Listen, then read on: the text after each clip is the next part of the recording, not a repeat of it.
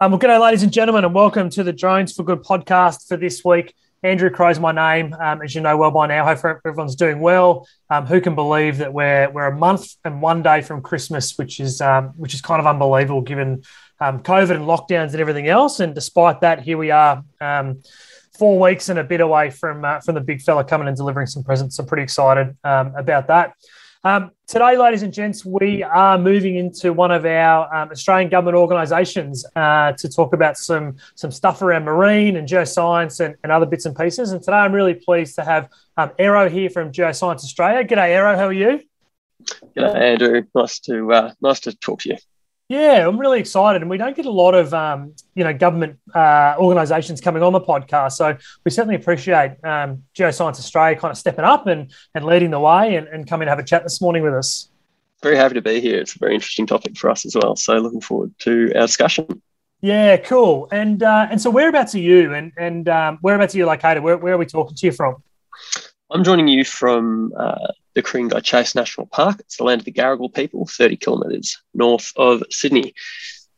Lovely. It's a really nice part of Sydney, actually, up there, isn't it? Yeah, it's fantastic. I guess that's one of the benefits of the pandemic. Remote working has become much more applicable during these times. So I've been back up here since March and helping out a bit with the family and continuing my role in the Canberra office remotely. Yeah, awesome. And I think that's a really important point to make. You know, there's the pandemic's been horrible, as we know, and it's been a really terrible time for a lot of people. But I think there's been some real positive things coming out of it. And you spoke of one then, working from home and those types of things is becoming, far more acceptable than it has in the past. And I know that, I feel there's more acceptance to getting along to schools and, seeing your kids' stuff at school and stuff like that. Have you seen a bit of a shift, in your employment around that sort of area? Yeah, I think there's been a huge shift, and I think pressure really drives innovation. So I think we've all seen the jump and uptake in remote networking and meeting capabilities that's just allowed a whole different level of flexibility and really revolutionised working. So I'd hope to see that support kind of continue and people to have much healthier work-life balances, and it's certainly the case at our organisation. Yeah, awesome. And, this podcast is one example. I envisaged when we started this, nearly a couple of years ago now, that I was going to do all these podcasts in person around the country and everything else. And about 90% have been done by Zoom now. So I think we've finally got it sorted and we know how to do things now, which is exciting. Hey, Aero, you're from Geoscience Australia. Can you give and I'll be upfront and honest, I hadn't really heard of Geoscience Australia a lot before we invited you guys to come along and have a chat. Can you give our listeners a bit of an insight into what Geoscience Australia is and what you guys do? Yeah, no problems. So that's not surprising. Geoscience Australia does sometimes fly under the radar. What we are is a Commonwealth government organisation, and we are essentially the nation's technical advisor on all aspects of geoscience. So we're the custodian of geographic and geological data, and we help support the nation when there are any geological or geospatial kind of issues. Can you give some examples of those sort of issues or some of the stuff that Geoscience Australia kind of works with or works around? Yeah, absolutely. So at the moment, we've got a couple of kind of key programs, but probably the most recent example would be the earthquakes that happened in Melbourne. So we monitor earthquakes all around the country, and whenever an earthquake kind of goes off, we're analysing how strong it is, where it is, potential for risk and things like that associated with it. So we've also got the tsunami warning detection centre that's associated with earthquakes. It links in with other government agencies like BOM and helps get information out if a tsunamigenic earthquake event would trigger some of our issues. Yeah, it's really that's actually really interesting, and I think that whole earthquake kind of came out of nowhere. I'm not sure anyone was really expecting that in the middle of Melbourne.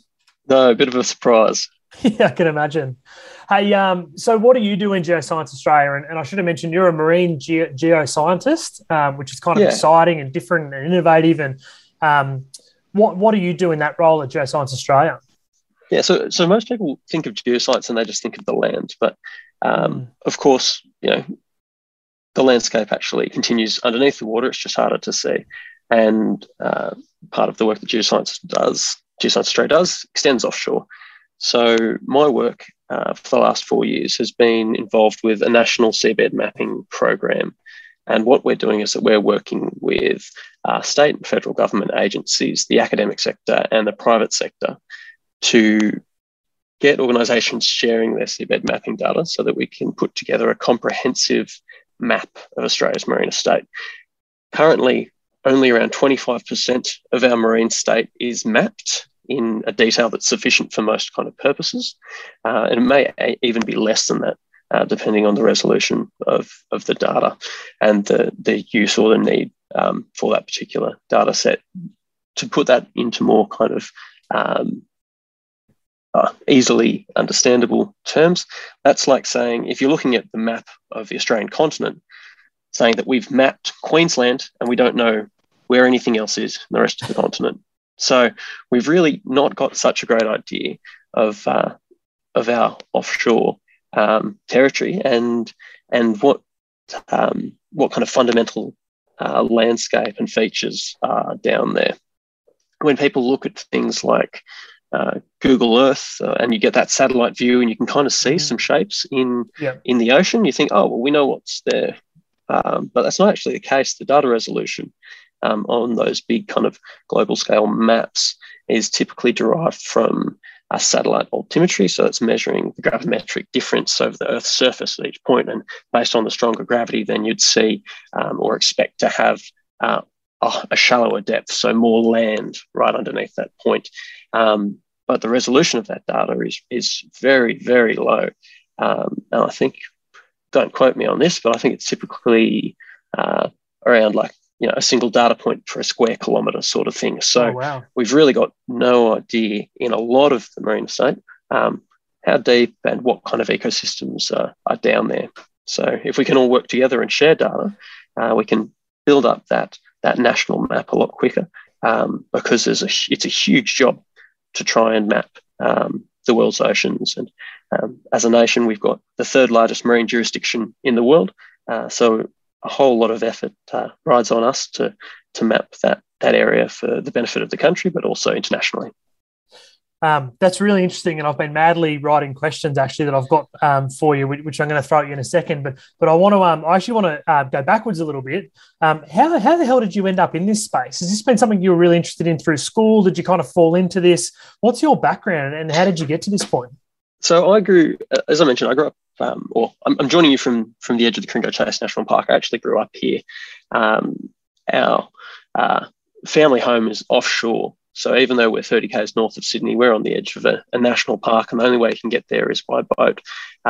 Didn't have televisions growing up, so I was always out in the bush and kind of just exploring. I've had a really intrinsic interest in the way the physical world works ever since being a kid, because that's what kept me entertained, and that's incredible, understanding all the different systems and the scales that they work at, from microscopic algae that occur in the oceans and are responsible for producing half of the world's oxygen, to global weather systems and climate patterns and mechanisms.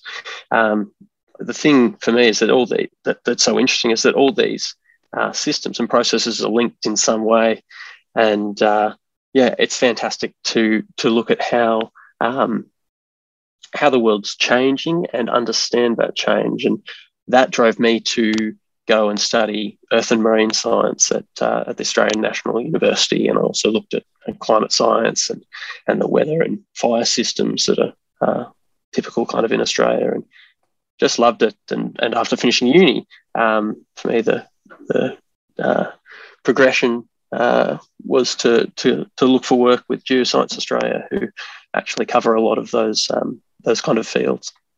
That's such an interesting upbringing. It's so left of center, isn't it? And so different. And but I can imagine it was quite rewarding, having that sort of upbringing as well. I mean, I certainly didn't live any sort of life that you did in growing up, but I lived in Sydney as well, and we were sort of on the south side of Sydney. We had a massive park just up the road, Oatley Park it was called, and we'd spend every weekend up there, exploring and looking for stuff. And there used to be old indigenous, carvings in some of the rock features and stuff up there.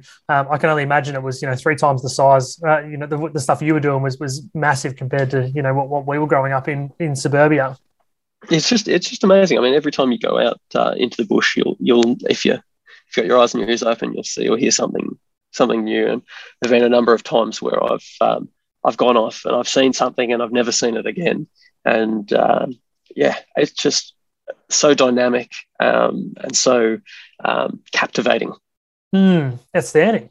I could keep talking to you now about this for the rest of the next 30 minutes, but I probably shouldn't. So where we talk about geoscience, and you mentioned earlier, back to my questions now that I started madly scribbling. So when you talked about before Geoscience Australia and looking at offshore, how far offshore? So are we talking a long way offshore, a little bit offshore? You know, how far does that offshore kind of extend?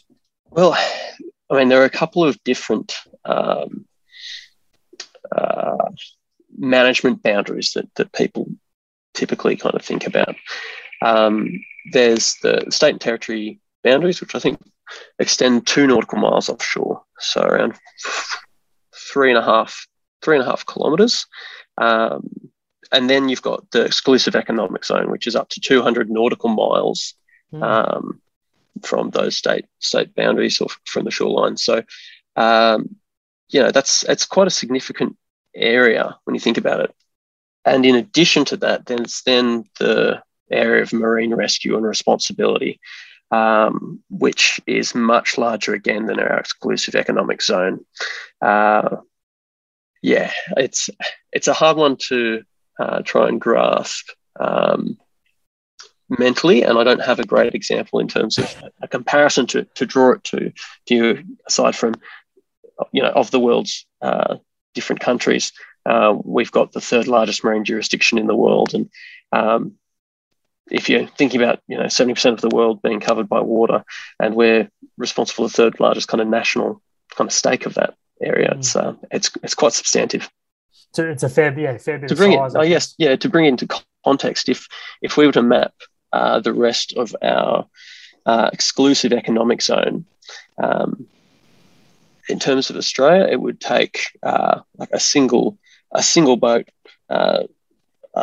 hundreds of years, kind of mapping 24 hours a day, 7 days a week.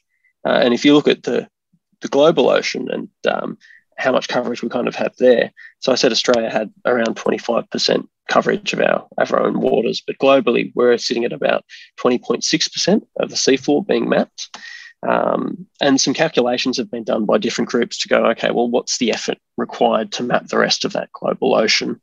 And again, if we come back to like a single boat, the estimates are kind of that if it was running 24 hours a day, 7 days a week, 365 days a year, it would take around 970 years for a single boat to map the world's oceans, where we don't have data at this point in time. And so that's where technology and innovation and collaboration really play such an important space. Obviously, we've got over 160 kind of countries in the UN that are actually looking at sharing data and working together. And part of that is part of those initiatives cover seabed mapping as well. And I can imagine land mapping is much easier because we can see it, and satellites can see it and everything else. And I'm sure there's specific terms and there's complex terms like refraction or something that means that we can't have satellites seeing, through water and everything else. So how do we do it? How do we map the ocean floor? Absolutely. So there are a couple of different ways. At the moment, the most detailed and high-resolution method is using systems called multi-beam echo sounders. So these essentially, cool. They essentially function like a dolphin's echolocation system. They send a sound wave or a swath of sound waves down and measure the reflectance time of each of those sound waves back to a sensor on the boat from the seafloor. And by doing that, they can build up a three-dimensional image or map of a point cloud of the seafloor as the boat travels along. That's the most detailed and kind of best method at the moment. Obviously, how accurate is that? How accurate is that type of system? Is it? Do we depends get it on the down water to depth. Yeah, okay, makes sense. And the strength and the wavelength of the hertz, the rate of the sound pulse. So you've got some 12 kilohertz systems that can map down to, I think, think it's 10 kilometers, so for the deep ocean. And then you've got smaller systems that are in more, I think, the 2000 kilohertz range that are used for the shallow waters, so between 200 meters and closer. So there are a number of different systems, different wavelengths, different strength of that sound waves that they're sending out. And you mentioned kind of 10 kilometers of depth, and I just think that it's hard to grasp just how big and how deep that is really when we think about, let's say, 10 kilometers, 30,000 feet. So the same distance we're flying in an airliner across the world is the same depth that we're trying to get to in the middle of the ocean. Absolutely, you could hide Mount Everest in the ocean, and people wouldn't know that it's there. It's amazing.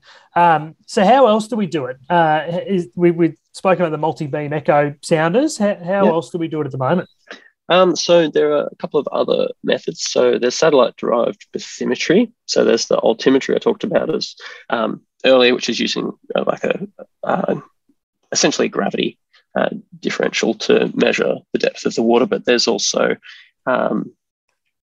photographic methods that satellites use. I'm no expert in how they do that, but I do know that in terms of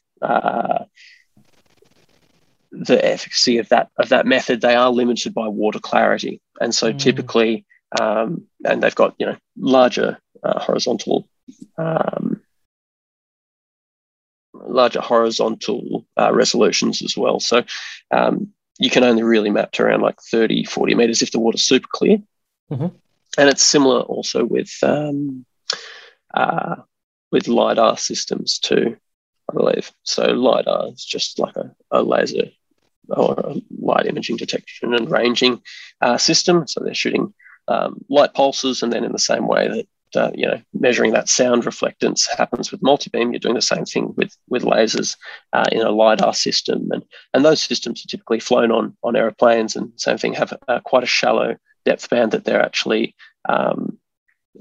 useful in, but obviously they cover a lot of distance very quickly, and because light travels so quickly, they can be a really economic method of mapping shallower areas. So New South Wales has done an extensive kind of LiDAR mapping of their coastlines, and there's an amazing data set that can be kind of looked at that has depth kind of from 0 to 30 and 40 meters, depending on the water clarity at that time, all up the New South Wales coast.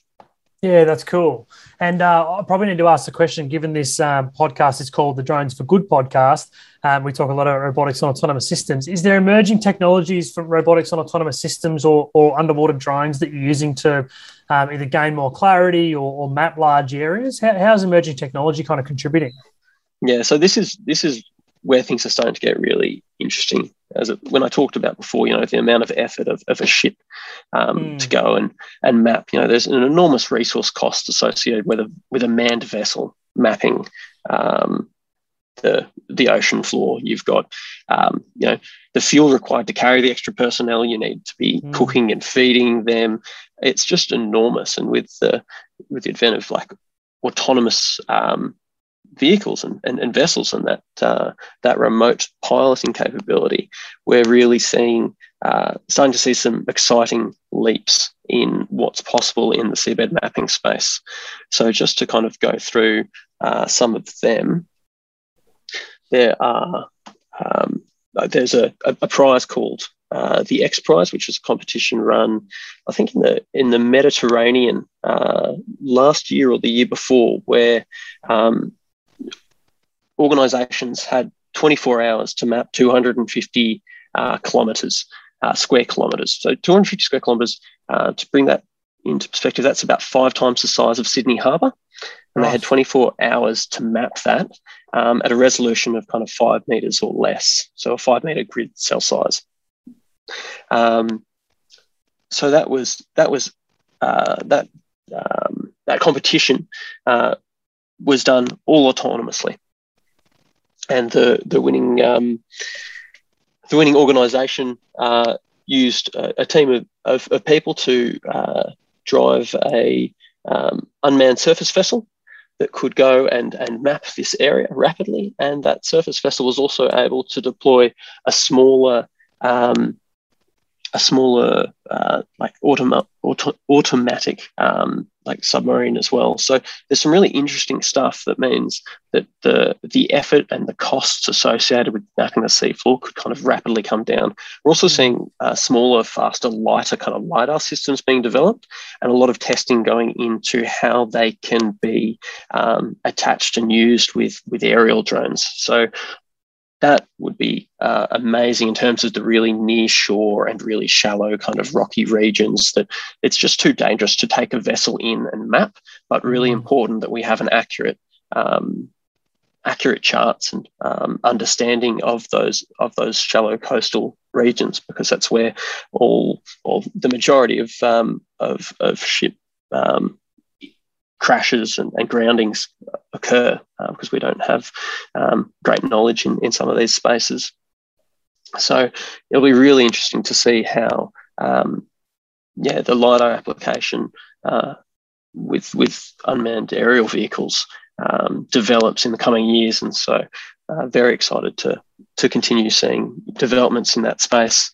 There are also, I guess, new kind of mapping techniques from just using UAV imagery. So more of that kind of multi-view structure from motion kind of science. So we are seeing developments there. That gets a little bit tricky when you're dealing with water depths probably greater than 2 to 3 meters, and it's not great if you've got any kind of suspended sediment in the water and you don't have that nice clear water clarity, but still definitely an important kind of way to classify ecosystems in that shallow intertidal zone and understand the depth contours and environments there. And I'm assuming there's areas we just, or I'm assuming there's things we just don't know at this point too. That there must Absolutely. be areas of the seafloor that we actually just have a big black hole around. It'd be really interesting to have to even do some of this mapping, even at the 5 meter fidelity, but then have a smaller vessel or smaller something that could actually go down and do some more detailed mapping. If something was found, what is that we're looking at, and go and do that. Is that part of the idea as well? Yeah, absolutely. And so often in search and rescue kind of operations, you have to do like a course level search first, and then that would identify kind of your high priority targets where you go and do more detailed mapping. And I know that with the search for MH370, I was just going to mention that one, funnily enough. Yeah, there was a whole lot of, it's an enormous area that was mapped in that search, and like it's really unfortunate that the plane and the black box kind of weren't recovered, but such an enormous stretch of ocean was mapped, and the first stage of that search had to be that initial mapping, so that we understood what the local kind of geology was like, where the undersea mountains and ridges and canyons were, so that when you drop down these like higher detail mapping machines or video sleds and things like that, that you don't actually just run it into an underwater mountain, because that still happens. And there's a funny example of, I think it was the US military were conducting operations off Cuba in maybe the early kind of 2000s, and they turned their sonar off, and they were just navigating by charts. And the charts had no idea that there was a huge underwater mountain off the coast of Cuba. And this submarine ran headlong into an underwater mountain, and they thought they'd been attacked by an external vessel. And they did an emergency surface. They got to the top. They sent someone along the front to check out the damage, and there's coral all over the front of the submarine.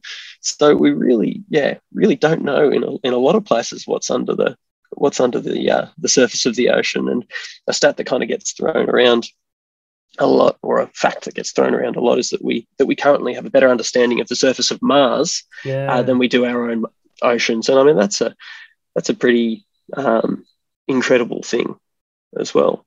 Right. It is. And I feel like I know the answer to this question, but I'm really interested in your answer. Why bother? Why do we care, about the mapping of the seafloor? Why do you care? Why does Geoscience Australia care? So the seafloor and the ocean is critical for life on our planet and the economy and society that we like to enjoy. So the safety of life at sea in terms of navigation, marine infrastructure. If you don't know what the surface of the ocean floor is like, then it's very difficult to establish offshore infrastructure in energy sectors, in telecommunications sectors as well. I mean, if you think about your mobile phone and your internet and how that data actually, gets to you, most people think, oh, it just comes through the air. Yeah, sure. But there are actually lines that connect Australia, telecommunications lines that connect Australia to Southeast Asia and the rest of the world, and that's where the majority of data transfer is actually happening at this point in time. So to lay those cables and to make sure that they're being laid in places that are geologically stable and secure and well protected, you need to have an understanding of what the seafloor is. We've also got a large portion of the South Pacific and Southeast Asian countries and just global populations who rely on the ocean, as a key kind of source of protein in their diets. And if you don't understand where different key ecological features are and habitats are that are important in supporting and sustaining fish stocks, then you can't manage and protect them properly and ensure that there's enough replenishment so that sustainable harvesting of seafood and marine kind of protein can happen as well. So really critical to understand where those key ecological features are and those habitats are so that they can be protected, preserved and properly managed. And I'm sure we'll find at some point where we'll continue to find species and other types of life that we've never seen before, despite being on the planet for as long as we've been on. Is that part of the process too? This whole mapping process is finding new things that we've new species that we've never known about before.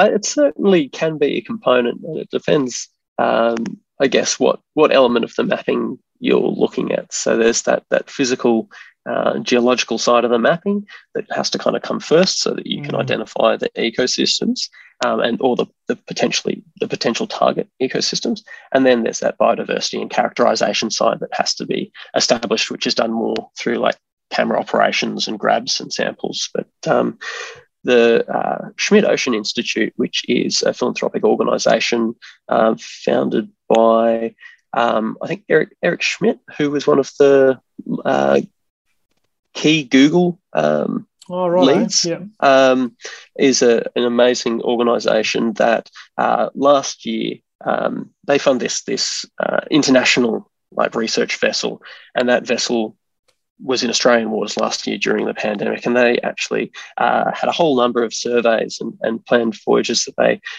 had to can because of the restrictions of the pandemic. And what they did was that they went and did a whole lot of mapping in the coral reef and the Coral Sea and Great Barrier Reef, and some of the work that they did discovered species that we didn't know existed in the Great Barrier Reef but had been found in other reefs, and they also discovered an underwater mountain or an atoll reef, a submerged reef that was 500 meters tall, that had no one had ever seen before, and I think came to within 40 meters of the surface of the ocean. So, that's like hiding the Empire State Building or the Eiffel Tower off the Great Barrier Reef, and we had no idea about it. And organisations like that kind of are able to go out and have the mapping capability, but then also the autonomous capability. They've got this great robot, it's a unmanned kind of vessel called Sebastian, and that's a deep sea diving robot that's tethered, and it has 4K video linked back to the surface, so they're able to go down, collect samples, and really see what's down in the deepest kind of parts of the ocean. So, yeah, it's just amazing what what can be done when you look at applying kind of the robotics world to this sort of fundamental blue sky discovery theme of ocean science.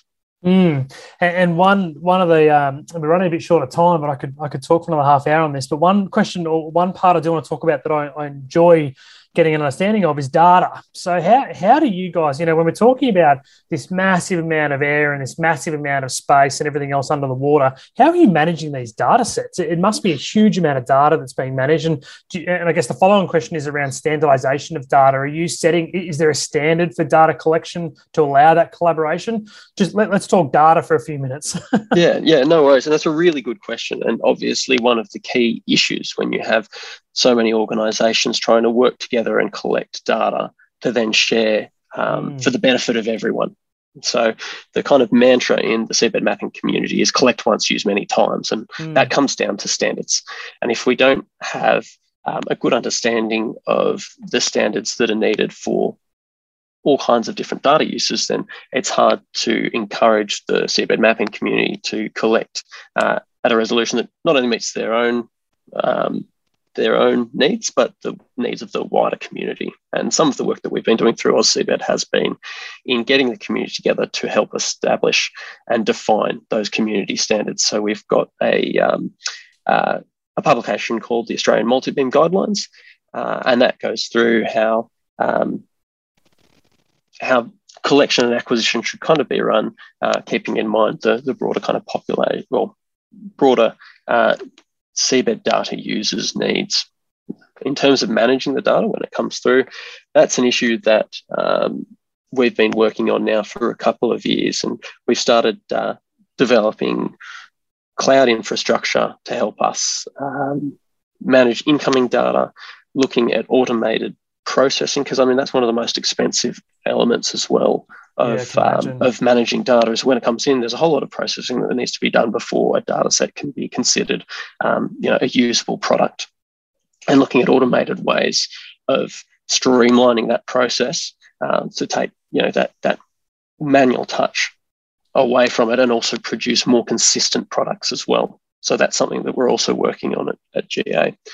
And then there's the integration of data sets to produce like standardized maps. And so we've got another project that's looking at, okay, if we have 4 or 5 data sets all collected to different resolution in an area, and we're looking at the Bathurst Strait as a bit of a pilot, how can we take those data sets, create a new point cloud, and then create a new map that's defined at a resolution that the user wants to help inform modeling or other data uses that would be blocked by the time and effort required to process all those different surveys and create that single product to use in their own processes. So, yeah, there are a number of different aspects of data standardization that are just crucial to the seabed mapping sector, and we're working through them as a community. And I think that's the important point. If it's not done as a community, then you can't be sure that you're going to meet everybody's needs and that you're trying to guide collaborative efforts in the right direction. Yeah. And we've got things like, Google Maps and Google Earth, which is very a land-based application.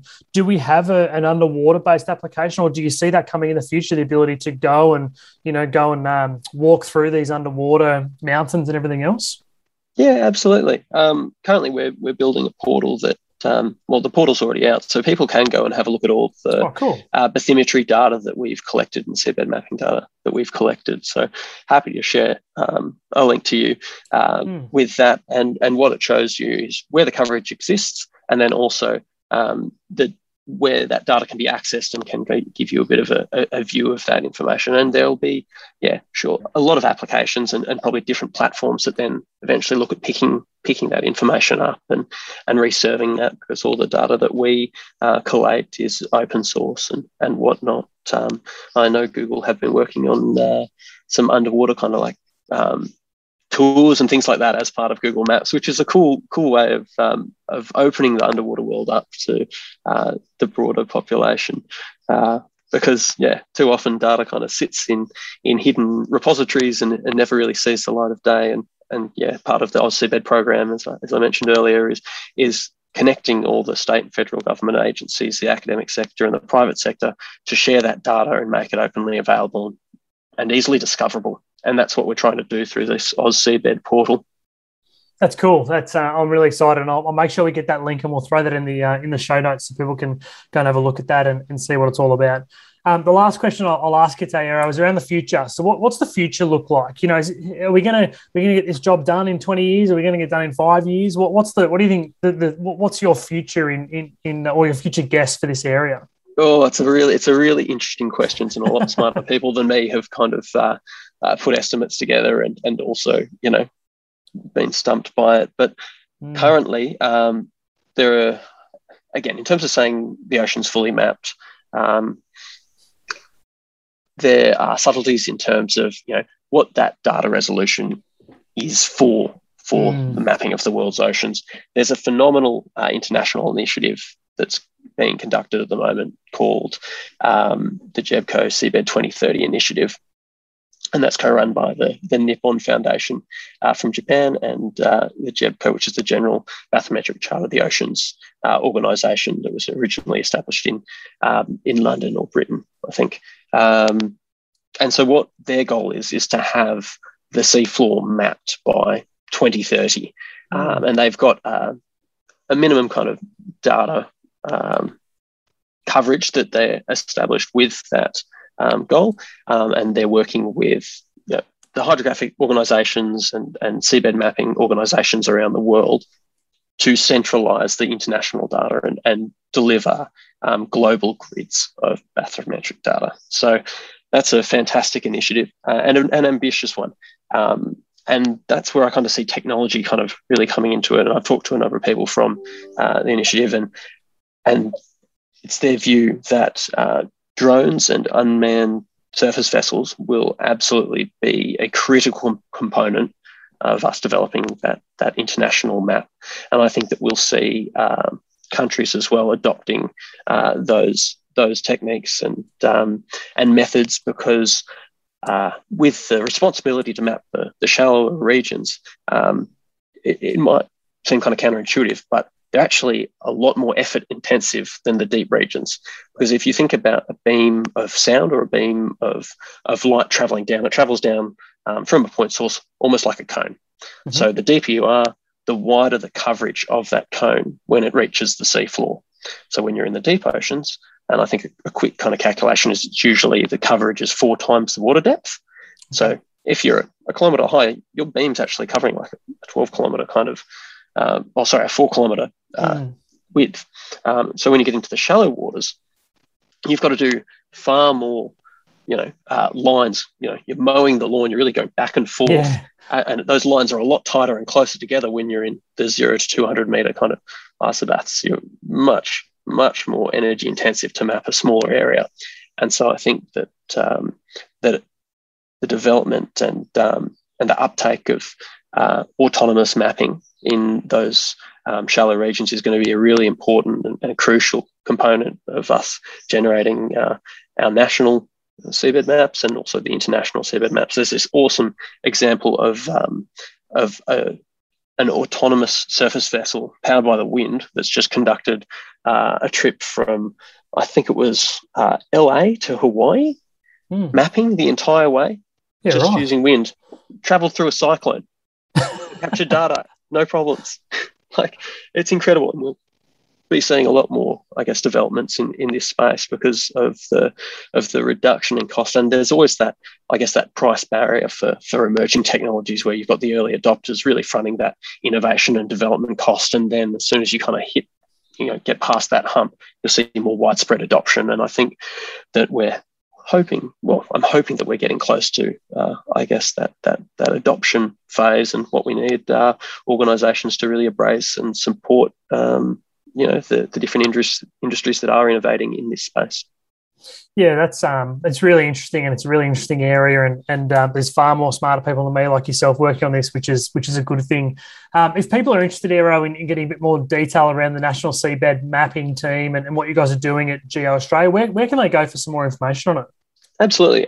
So we've got a website, that's ausseabed.gov.au, and I'll send the link through for that, that is our kind of homepage, and you can access the data portal and a number of different resources through there, find out about our initiatives and the work that we're doing.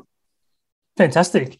Aero, thanks for the work that you and your team are doing. It's obviously hugely important, and it's crazy to think that we have such a good understanding of land, but such a poor understanding of underwater. So I think, the work you guys are doing is going to lead towards, massive outcomes into the future. So, on behalf of Australia, thanks for the work you guys are doing. Thanks very much for your time, Andrew. Pleasure to talk to you. No worries. And hopefully we'll talk again soon. Sounds good. All right. Ciao. Thanks, Aero.